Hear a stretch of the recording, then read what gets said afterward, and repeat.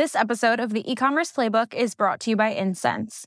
We all know UGC video converts higher than most creative, but most of us don't have the time to find and manage collaborations with creators.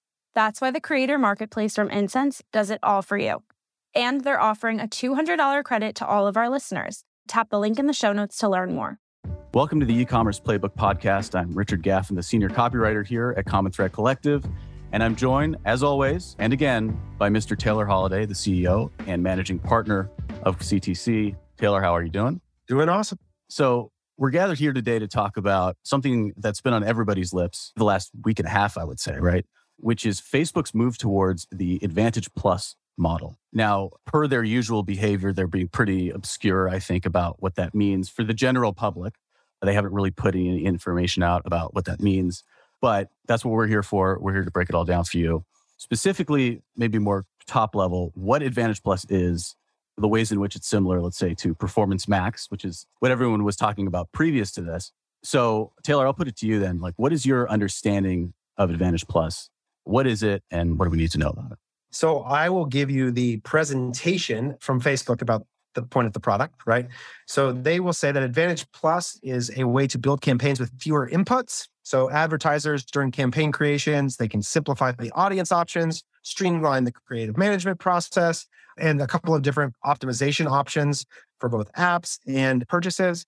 And so it's their way of saying, hey, we're making this whole thing simpler for you. We're making it easier for you to use Facebook because it's complex and hard and requires a lot for people. Well, I agree. That is part of it. I think there is an incentive all the time to make the tool more accessible to more people. If you think about that as a general business strategy, if you lower the barrier, the more that every mom and pop store owner has a chance to get on and be able to use the tool effectively without having to be a deep expert in the thing. They're at the point of the market saturation where they are building tools for everyone. And that usually involves simplifying. And I think that's a big part of this. But the secondary implication is that Facebook right now has a performance problem. They have an efficiency problem. And in order to solve for that, I believe that Facebook is attempting to reduce the variables that people are creating in their tool in an attempt to solve the problem. It's trying to take control of the situation in a little that allows them to make more of the decision. So as an example, one of the key things that's removed in Advantage Plus is audience options. So you can't any longer choose things like gender or age as part of Advantage Plus. And so if you think about the sequence of events here from Facebook, it went from like interest targeting as like the start of it all, right? To lookalikes. Then it was like go broad, which was functionally just Facebook saying like, and really in between, there was this little checkbox on your audience that was like, allow Facebook to expand to reach more people if they think it'll work. And then they just said go broad. And now Advantage Plus is like, we're just taking away the choice. You can't actually select people. We're now just going to make it so that we're removing some of those options. Because what Facebook knows in each of those behaviors is that like marketers make these assumptions about who their product is for that is like, in some cases, deeply rooted in data. But what none of us have in the consideration of who we want to advertise to is we don't have the buy price for the audience. So let's say I do know with a level of granular detail. What I don't get is a menu that shows me the price at which they're available to me. And the reality is that every user is valuable to you at the right price. Even a person of very low likelihood to purchase at a 1 penny CPM would probably be profitable. So there's a point at which every user is profitable to every business. And a dynamic allocation of your budget against that available opportunity is a thing that only Facebook can see. So that's a little in the weeds. Does that make sense, Richard? That there's like sort of a buy and sell price for the ad inventory that we're making decisions on based off on demographic attributes that don't come with a corresponding price behavior. So it's really hard for us to actually make the right allocation. It makes perfect sense. I mean, there's sort of like the broad phenomenon of completely missing who your product's for. But the idea maybe that like that person would maybe just sort of use your product as a fluke of some kind would still be valuable to you in some way if you could get them for the right price, right? I'm even giving marketers a lot of grace here because my real opinion is that very, very few of them have any idea who they're trying to actually reach and what the value proposition is to that customer. But let's assert goodwill on all of them and that they all know in detail. It'd be like, Richard, you love music or like you love guitars. You know a lot about guitars, right? And if I said, Richard, you could have any of these 4 guitars, you could have a really clear opinion on each of them. But then let's imagine you picked one and I was like, oh, that one's $2,000. You still want it? And I was like, this one was 50. Is your decision the same? And it probably wouldn't be, because there's the value that the difference between those guitars represent to you that isn't elastic to the point of infinity, right? There's some point at which you would choose the less good guitar because it's 1/1000th the price of the other one, right? Like there's some of these thresholds. And the same logic applies to ad inventory, is that we might have the ideal user, we might be able to draw a perfect profile of them, but there's a price at which that perfect user is still not profitable to us. And that's why us bidding and defining the audiences inside of a black box tool, we don't know the price, is a bad idea. Yeah. I feel like there's sort of an irony there of like, because purchase behavior is such a deeply human, unpredictable behavior in some ways, that's why we need a computer to do it for us. The purchase decision is intuitive. Therefore, you need an intuitive marketer to sort of figure out what that would look like to get that person to buy. When in reality, that situation with the two guitars is like $2,000 might feel fine. Or maybe It doesn't feel right. Like there's no real rhyme or reason to that number being correct for that. That's just the way it works, right? That's right. And that's before we even get into trying to predict other variables in that profitable purchase, which is like, what's the CTR on the ad against the conversion rate? All of which are these things that Facebook has models and can instantly process and decide against that you can't. And so Advantage Plus, like Performance Max and Google, is just more movement away from leveraging human decision-making and using machine learning and AI, which is like, as marketers, like we have to understand that these are tools to serve us. There's this general cynicism that we have for these kinds of actions as if they are somehow Facebook trying to take our money and spend it in bad ways. For the last 3 days, suddenly conversion values stopped reporting. And all of the ROAS in the ad account looked broken. And like, that's really frustrating to advertisers. And it builds distrust in the system. And so tied up in that is it becomes like distrust in our government, where suddenly that story about the conspiracy theory is a lot more believable because sewn into the weeds is distrust. And so I think that's a lot of what happens around these product releases, is that it's like, does Facebook really have our best interest? Or are they trying to just screw us out of money? Why are they taking control away from me?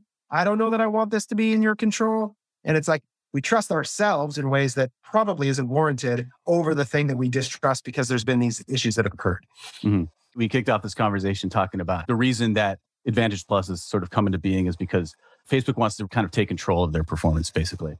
One way you could read that is like, they're going to do something in their black box that causes it to look better than it is, which I feel like is sort of a knee-jerk reaction to it. When in fact, really what it is that as marketers, we're so bad at using their tool that it's making them look bad. And actually, they have to kind of take it back from us to make it work.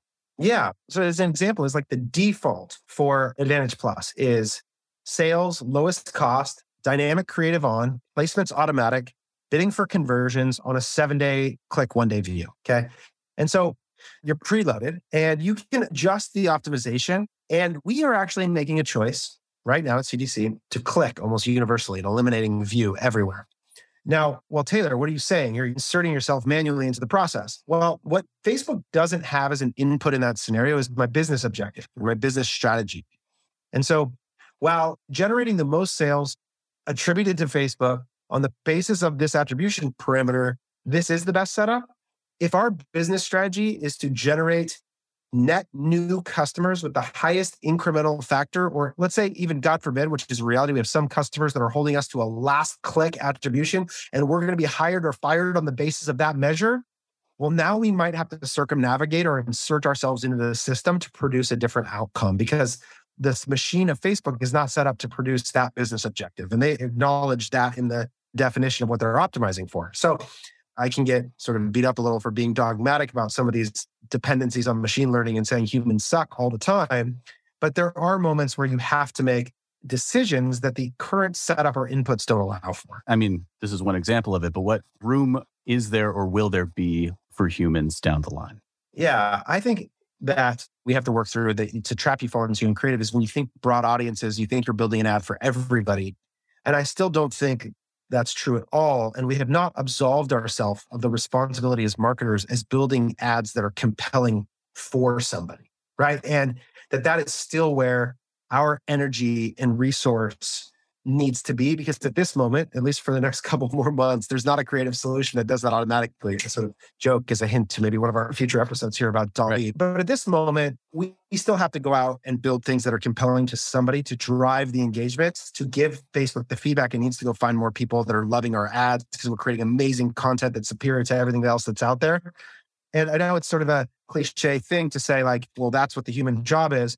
But I think that is still a very primary one. The other is to be clear about the business objective and to assure that the tools are aligning towards it, and then building structures that are consistent with that objective. And so making sure that you do have the right exclusions in place if you're going after new customers, or lack of exclusions if it doesn't matter. Like as a marketer, your job is to ensure that the tools are aligned with the business objective. So it requires clarity of business objective, clarity of how you're measuring that impact. And then your job is to sort of insert the creative into the tool that allows the tool to be utilized most effectively and drives towards the business outcome that you set. Because Facebook's not setting your business objective. They don't know your capitalization. They don't know your profit obligation at this moment, right? Those might be features later, but you still have to go do that work of setting the obligation of the outcome for the tool. Right. So at least for the time being, it's becoming more like driving a car than flying the space shuttle, which is what it feels like, at least to an outsider right now. And I think cars are such a good example. Even computers it's the evolution of every technology, which is that over time,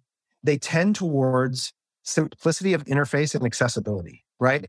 And so if you think about who could use a computer back in the day, well, it was in universities with like 7 guys in a lab, the highest end learning center in the world. Now it's like my mother who's 70 and technologically not that sophisticated is on her computer every day. That's the ad evolution. It's like, how does Facebook's ad platform become more accessible to more people? And so I think that's part of what we're experiencing is a very natural progression. Yeah. And this is just purely out of curiosity. What visibility does Advantage Plus give you to the demographic of the people that you're sending your ads to? Because I'm just thinking about like for the creative team, which I would say for this foreseeable future, who knows, maybe it's a lot sooner than I think, are still going to have to be able to use that data to speak to the right person. Like how is that being taken care of? It's a good question. My understanding is that, so using Advantage Plus campaigns provides simplified reporting with no breakdowns at the campaign level for age, demographics, or placement. Because these options are not available to change when creating your campaign, they're also not available for reporting. It feels like the black box gets a little darker. It would be interesting to talk with Facebook about why they choose that. In the same way, it's like with Performance Max, you have to like hack your way to seeing placements. Because in some ways, like if I could guess, it triggers in people. Like I'll give you an example. One of the things customers love to do is they love to go look at the time of day that their ads get delivered. And they'll see that their best ROAS is at 10 a.m. and they'll want us to run all their ads at 10 a.m. Right? And so it's like, no. What you have to understand is Facebook allocates your budget accordingly to the available volume at 10 a.m.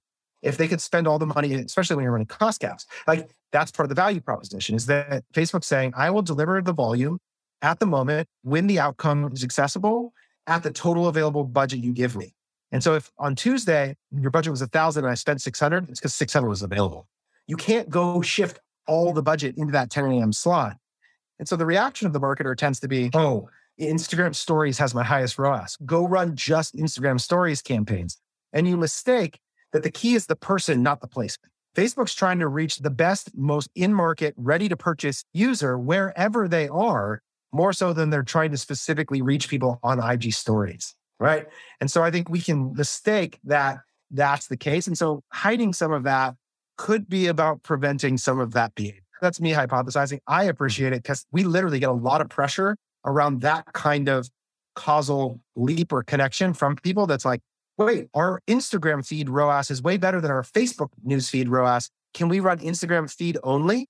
And inevitably, that's not at all how it works. And the pricing dynamics are actually completely different when you do that. Yeah. Well, as someone who's fallen into that trap many times, it does feel like them protecting us from ourselves at least a little bit. Yes. Yeah. Although with like that piece of like the messaging of the actual like writing what somebody is going to like. I think the obligation in that case, I've got a thread getting ready to come out on Twitter about this, but there's a copywriting book and there's this great chapter in the book called A Great Headline Chooses Its Audience. And the idea is that you write an ad and the headline very quickly reveals to somebody that this is for them and it self-selects into that.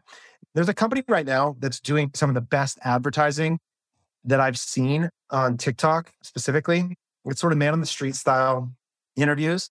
And it's shoes that make you 2 inches taller, but they look like normal tennis shoes. And all the headlines are like something along the lines of the distinction between men 6 foot and under in a woman's eyes is like 3 rankings of hotness or something.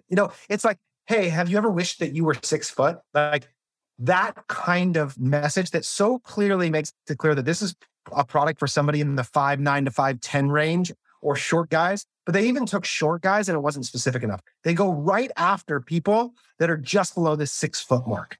And everything's about, like, they interview women and it's like, what's the height at which you find men attractive? And it's just like 20 women in a row going 6 foot, 6 foot, 6'1", 6 foot, 6. And so it's even narrower than short guys, which would be a very specific audience. It's like this very specific thing.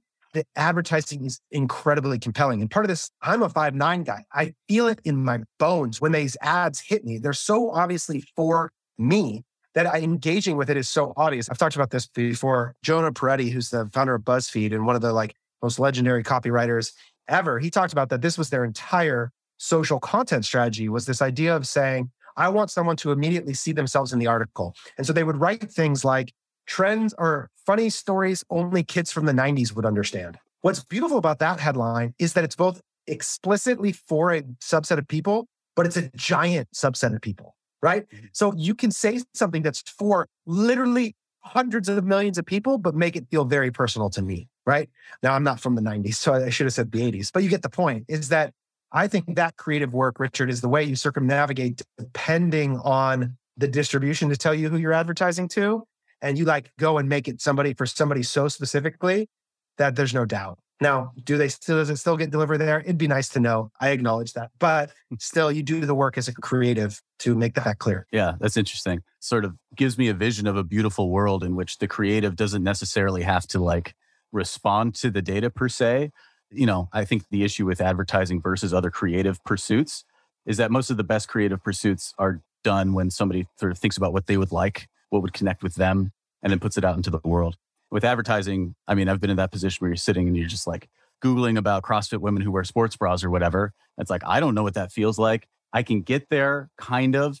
But then the data tells you, let's say something about they buy everything at 10 a.m. And then all of a sudden you feel like you have to write almost 10 a.m., that kind of thing. This doesn't make any sense at all. But what's funny is that they were doing that based on the creative that you gave them. But if you gave them different creative, it might alter their behavior entirely, right? So that's the funny thing about using data in that cycle, which is that I created an ad, it produced this data. In order to amplify or recreate that data, I make a new thing.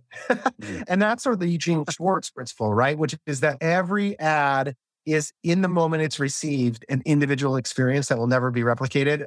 That's the danger of the iterative creative premise, is that it's you can never actually replicate the environment in which that ad was received ever again. The situation I'm hopeful that Advantage Plus could put us in maybe is some comedian I was reading once said what you do to make a good joke, a really good one, is you make an observation and you trust that somebody else has observed that before. Yeah. I observe fill in the blank. Whenever I wear this type of shirt, the collar, always folds in on itself or something like that. And then you develop it and make it funny and just hope that somebody else probably has experienced the same thing. The trust in our shared humanity, right? Yeah, which is that I am not that novel and my experience is not that novel. And it actually the gateway to connection is that there's something in that experience. And that's why it is hard to, like you said, write copy for a women's CrossFit sports bra.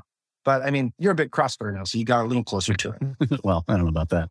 But Advantage Plus, the gateway to connection is sort of what we're saying here, right? I am definitely an advocate of these machine learning tools. I have watched human decision-making be this chasing of the wind in ways that is very hard to create consistent outcomes around. So the more that we can depend on letting computers do what computers are good at and people do what people are good at, I think the better we are as a business. Now, Tony, who's our head of VP of Client Success, he and I were having this conversation yesterday. We were drawing this sort of metaphorical graph of how much time we spend on data and measurement versus marketing.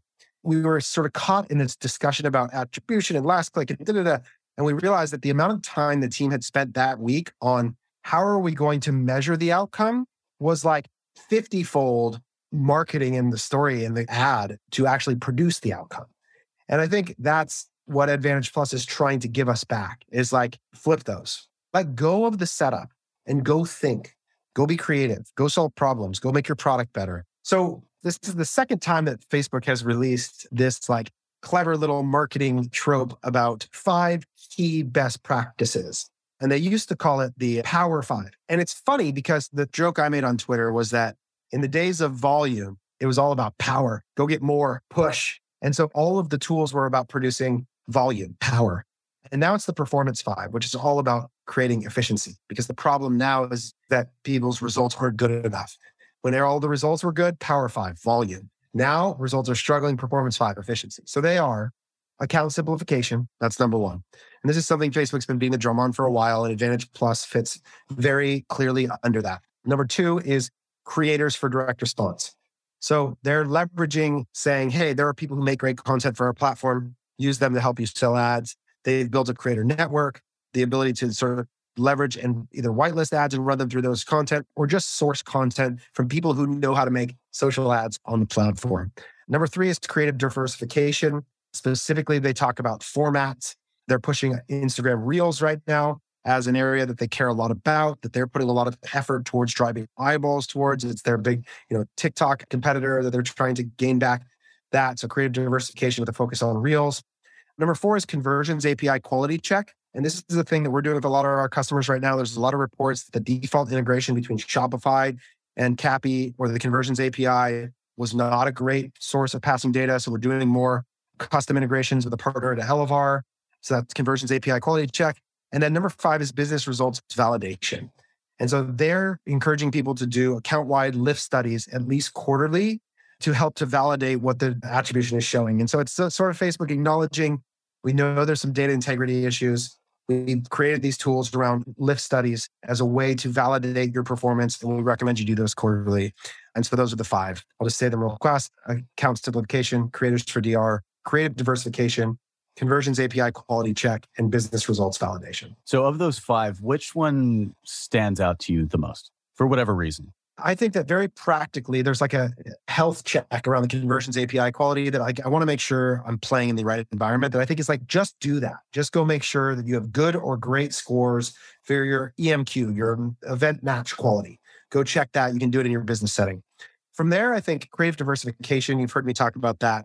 And I think you pair that with the account simplification in a lot of ways are huge. And then we are big components of business results validation through what we call the hierarchy of metrics that starts with financial measurements around contribution margin and driving net new customers and looking at your AMER or new customer revenue over spend, like some of these sequence before you just depend on platform ROAS. So I think it's really important to understand your data stack and what you're using to measure and make decisions. I think creators for DR is basically a substitute for people being crappy at making ads. So I think that's a brand to brand thing where we have some brand partners that are just awesome. They make rad stuff, and I don't think it's as critical for them. And then there's a lot of people for whom it makes a ton of sense to leverage people who know how to make socially native content. So is there anything else that you want to hit on Advantage Plus and Performance 5? I would just say that in my belief, it is in your interest to align yourself with the platform that you are spending money on. To fight it, I think, is a losing game. And you can choose to allocate your dollars somewhere else. That's well within your right as a business owner. But if they tell you this is the best way to use the tool, this is what we have spent our time and energy doing, these are the products we care about, Reels is important to us, it's a major business initiative, you are going to get the most out of the tool by utilizing it in the way that they are designing it. Agency owners, I'll speak to you for a second if you're listening, is Facebook is going to incentivize you and the brands you work with, or brands you can go to them directly and get access to coupons, get access to free money and spends and tests if you are aligning yourself with their interests. They are a partner, right? And so if you align your interests with theirs as much as possible, I think it's going to produce the most fruitful use of the platform.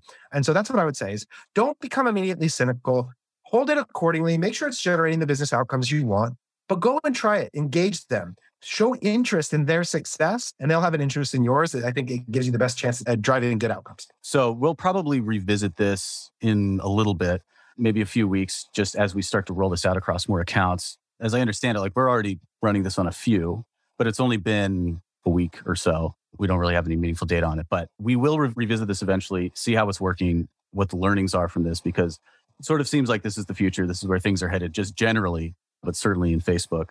They're looking out for us, trying to save us from ourselves and give us the chance to do what humans are good at. So, Taylor, appreciate your time. Thank you as always for joining me. Everybody out there listening, make sure to leave a review. That really helps us. And we appreciate you listening to the E-commerce Playbook podcast. And we'll see you next week. Take care.